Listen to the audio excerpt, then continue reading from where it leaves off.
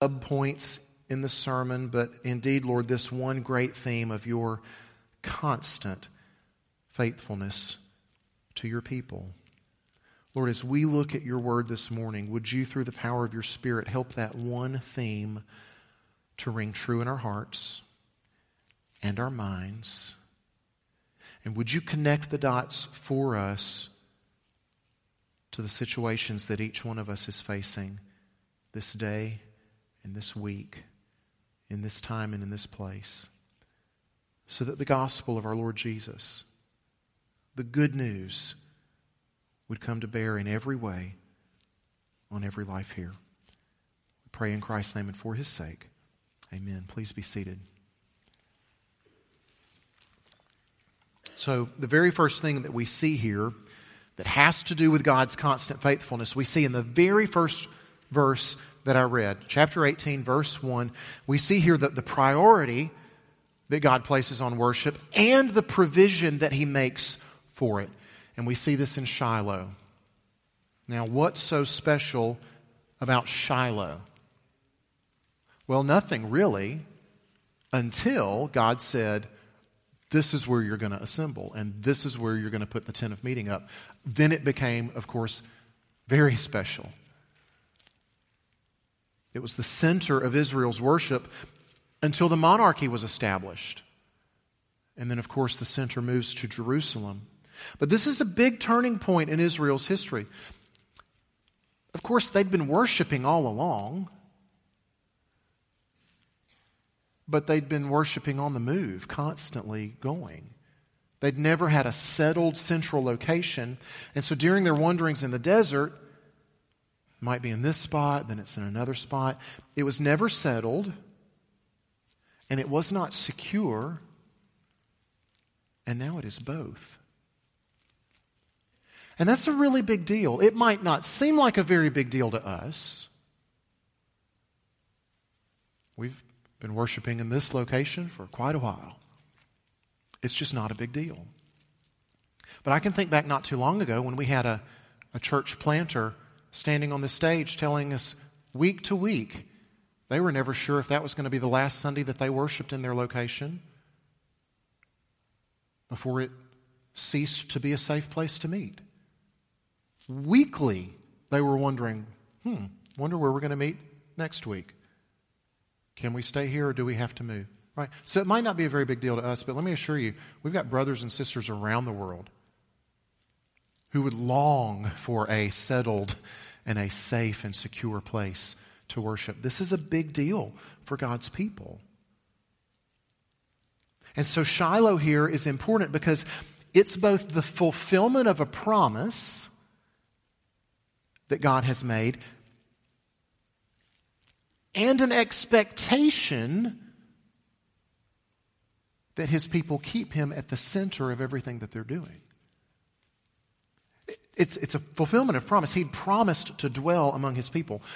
And it just so happens that right now in our daily Bible reading on the Trinity Together plan, we're slogging our way through Leviticus, right? Taking a little Luke break right now, but we'll be back in Leviticus, I think, before week's end. Dealing with all these regulations, right? But what are these regulations? These regulations are the means by which God continues to dwell with His people. Right? The tabernacle is all about God's presence. Putting up the tabernacle is representing the fact that God has moved into the neighborhood, so to speak.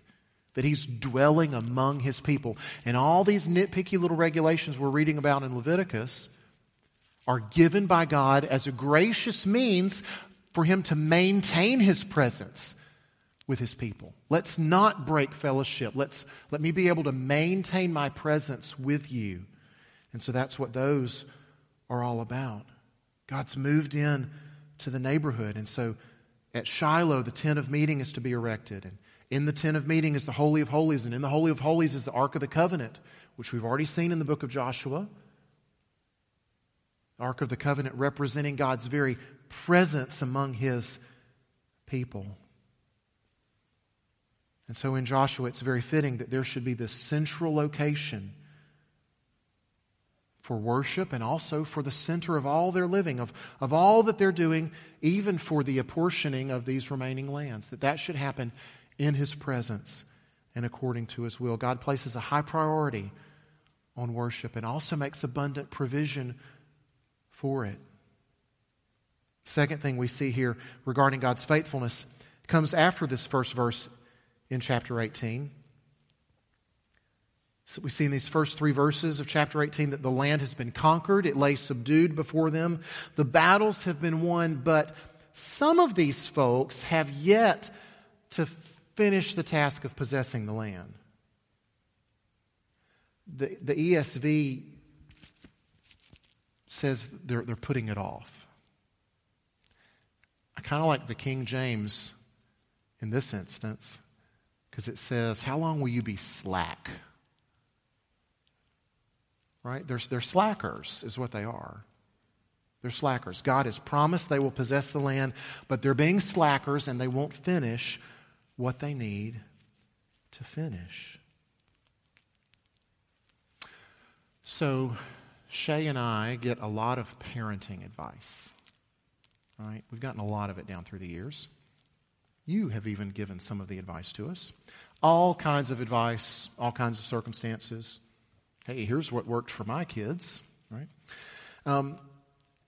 One bit of advice that we've gotten from multiple sources, maybe during the context of traveling with kids or situations where you just need the kids to chill out and to be calm, right? Right, the advice that we've gotten from lots of people is, just give them some Benadryl, okay? It'll knock them right out. Well, guess what? Not every child responds to Benadryl the same way. For some, in fact, it does knock them out, right? And just in case anyone from DSS happens to be listening to this podcast, this is all hypothetical and theoretical, of course. Some children are knocked out by Benadryl. Other children are completely wired and amped up, bouncing off the walls, the exact opposite of what you had hoped for. Now, what in the world does this have to do with Joshua? I think in many regards, the promises of God are like Benadryl. They have different effects on different folks. For these 7 tribes here, the promise of God that He's given them the land to possess and they just need to go in and take it, the promise of God has knocked them out. The promise of God has chilled them out to the point that they just sat there and did nothing. And for some, that's what the promises of God do. But we've already seen, even in Joshua, how God's promises are to rightly be used. They should have just the opposite effect. We've seen how Joshua heard the repeated refrain, the repeated promise of God's faithfulness. I'm giving you the land. I will do it over and over and over again. And we've seen Joshua on many occasions hear that promise repeated and leap into action. Hear that promise repeated and not sit back and say, oh, well, isn't that nice? But hear that promise repeated and say, okay, boys, let's go. Let's go. And so my question for you this morning is, do God's promises lull you to sleep? Or do they give you the confidence and the courage to get off your rear and to go do something?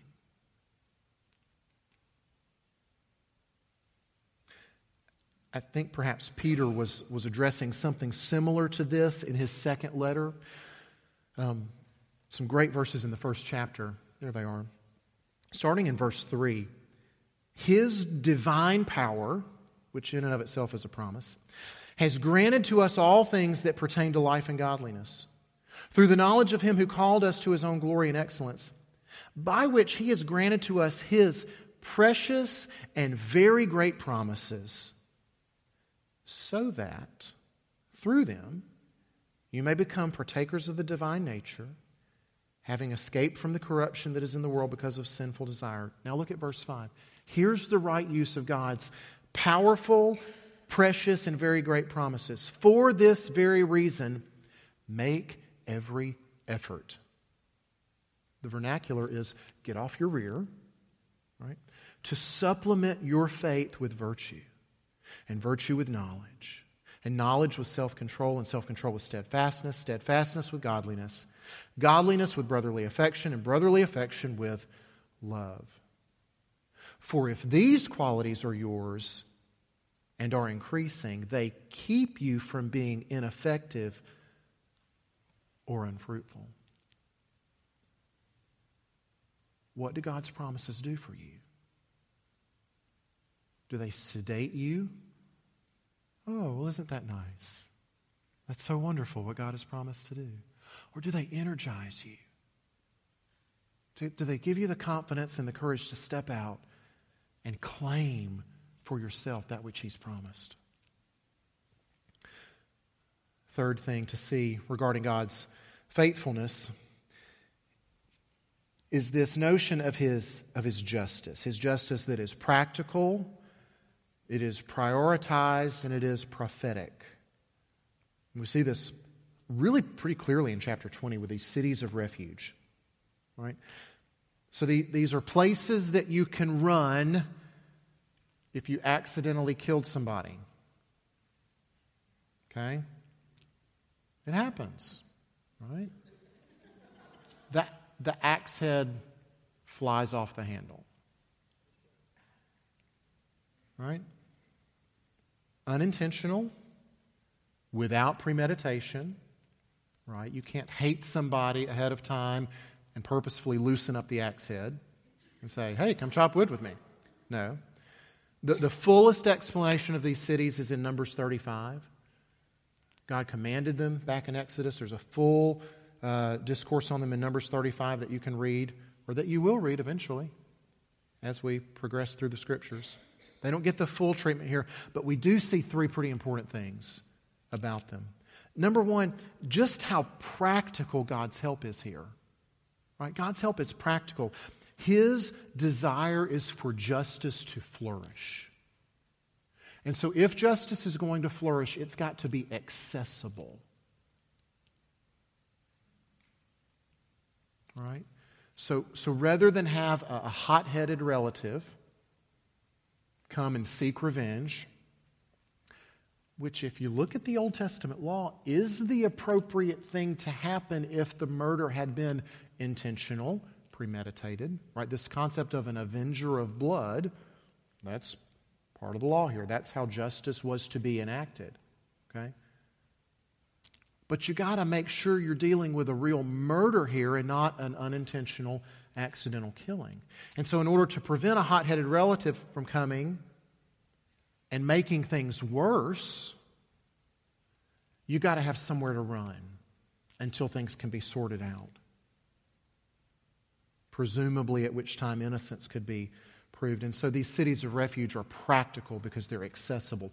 There are 6 of them, and they're well laid out geographically in Israel. It gives the guy a fighting chance to get somewhere safe. Okay? So they're practical. But we also see God's priorities, what He prioritizes come through. And so one is obviously life. So God places a high value on life. And in this circumstance, one life has already been lost. So let's take great pains to ensure that another life is not lost needlessly on top of this one. Make sure that innocent blood isn't spilled on the land where God is trying to dwell with His people. Another priority we see in verse 9 is that this is not just for God's people, but it's also for those who happen to be in their midst. It's also for the sojourner. It's for those without the rights and protections of citizenship. See, God's desire is for justice to extend to all peoples, regardless of your ethnicity, regardless of your place of birth. God's justice should extend.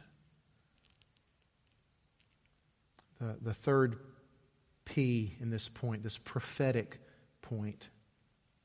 I really do think that these cities of refuge, in a small way, prophesy about our coming Savior.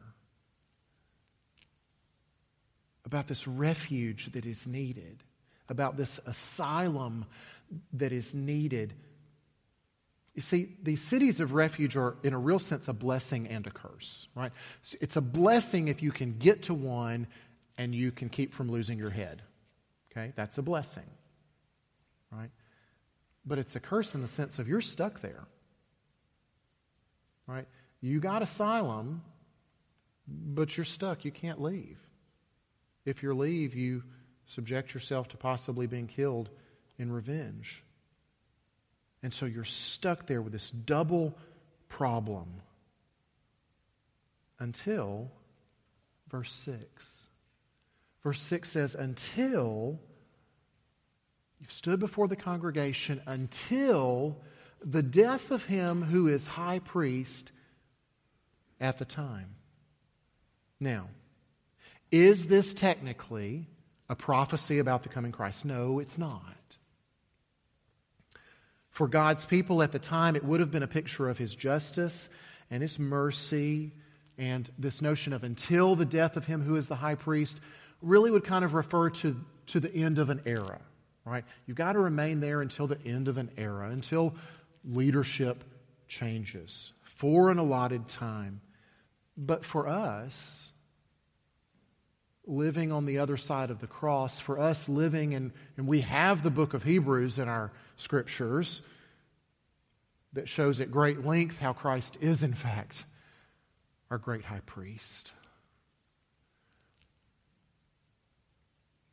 That shows, in fact, how His death does, in fact, resolve our double problem. How the hymn writer so succinctly put it, that He would be of sin the double cure. Right? We've got a double problem.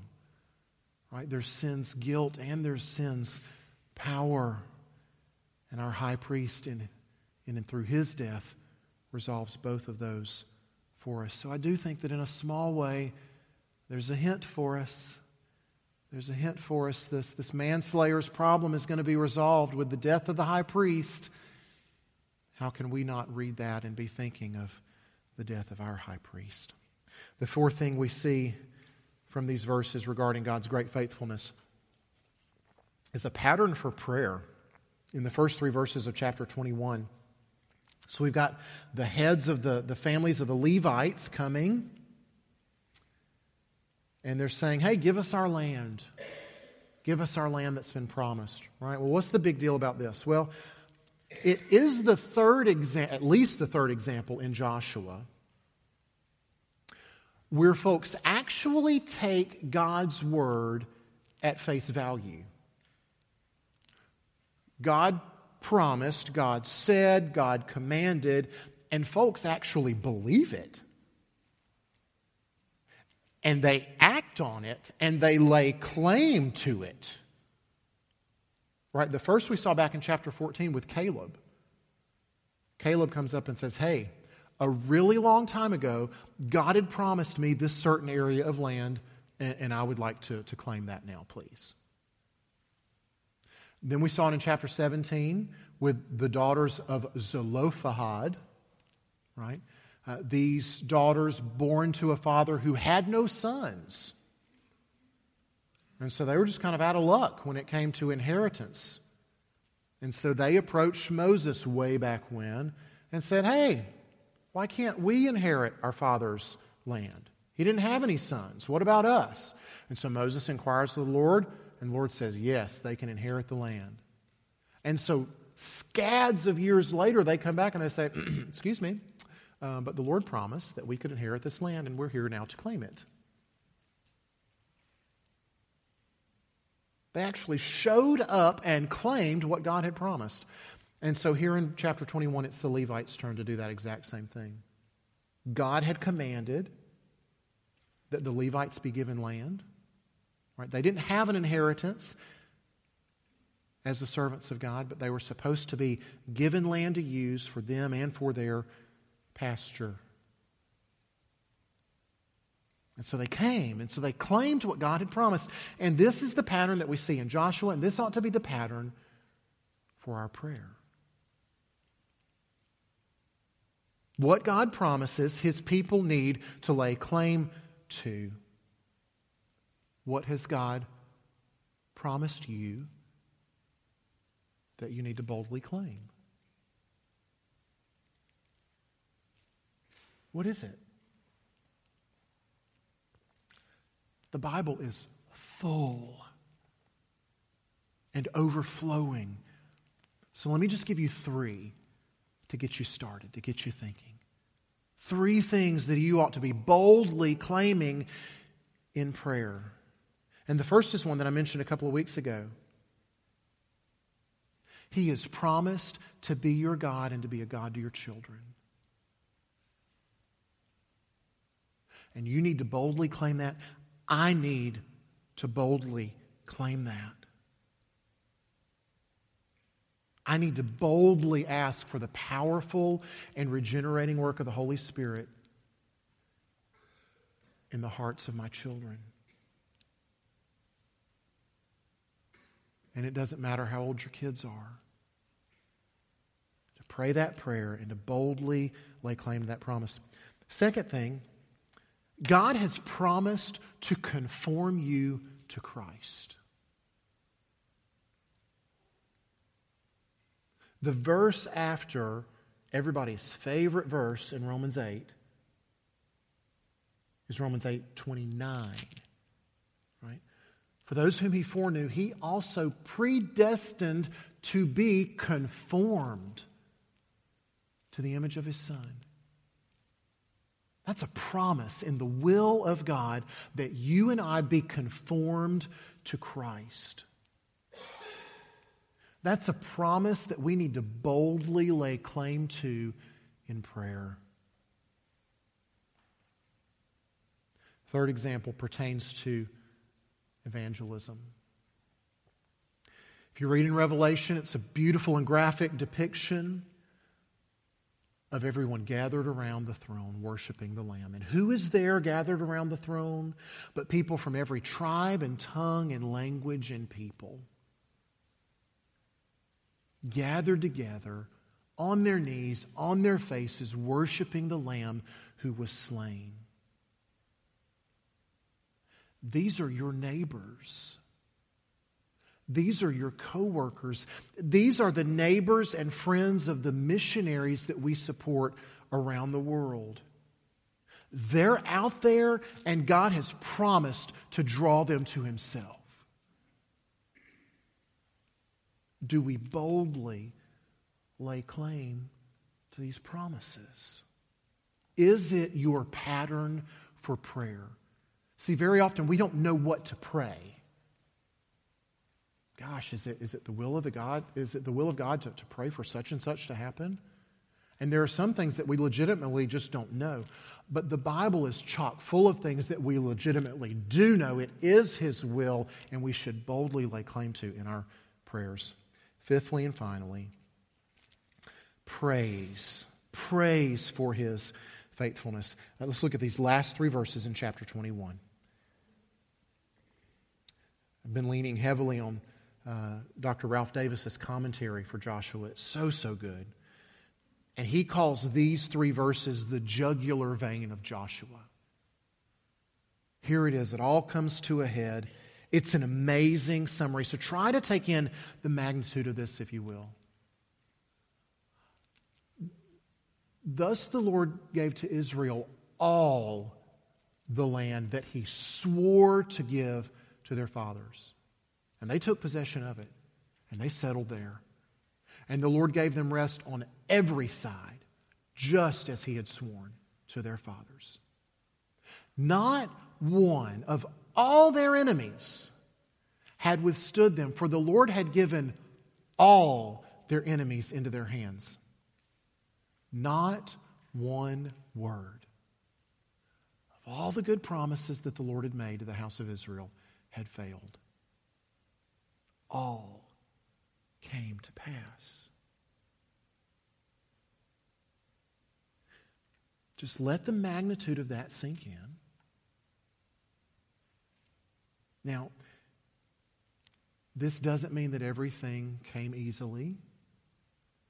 It doesn't mean, as we've already seen, that they didn't get their rear ends kicked at Ai the first time. It doesn't mean that it always looked like things would be fulfilled. I mean, if you look over the whole of Israel's history to this point, it very often did not look like anything was ever going to happen. Right? God makes promises early on in Genesis.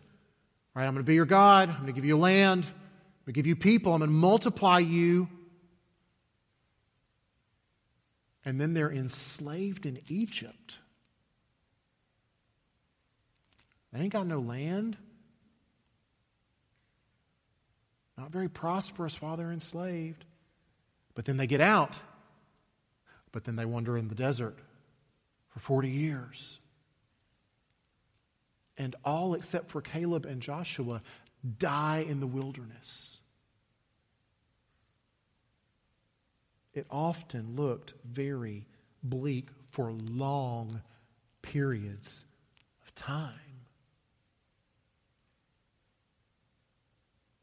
Nevertheless, with the passing of time,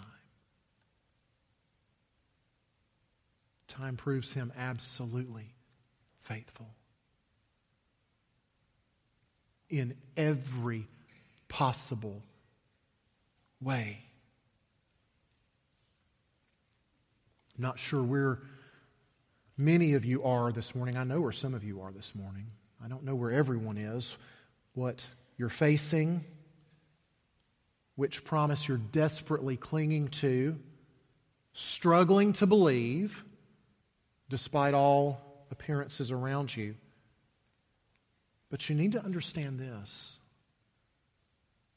You will reach the end, and you will be able to say with Joshua, every single word.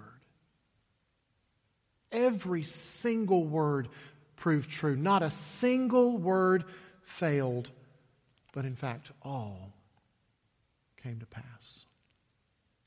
Let's pray. Oh, Father, you're faithful. And you have chosen through this book to beat that point into our heads over and over and over. And it's obviously because we need it. So, Lord, help us. Help the reality of your faithfulness to penetrate our forgetful and often stubborn hearts.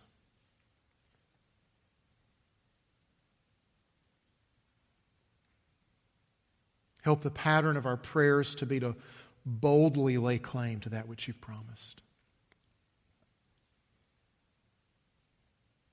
To see your goodness, to see your faithfulness, to see the priority that you place on our worship.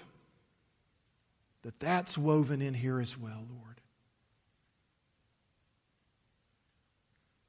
Help us ultimately to look to the death of our high priest.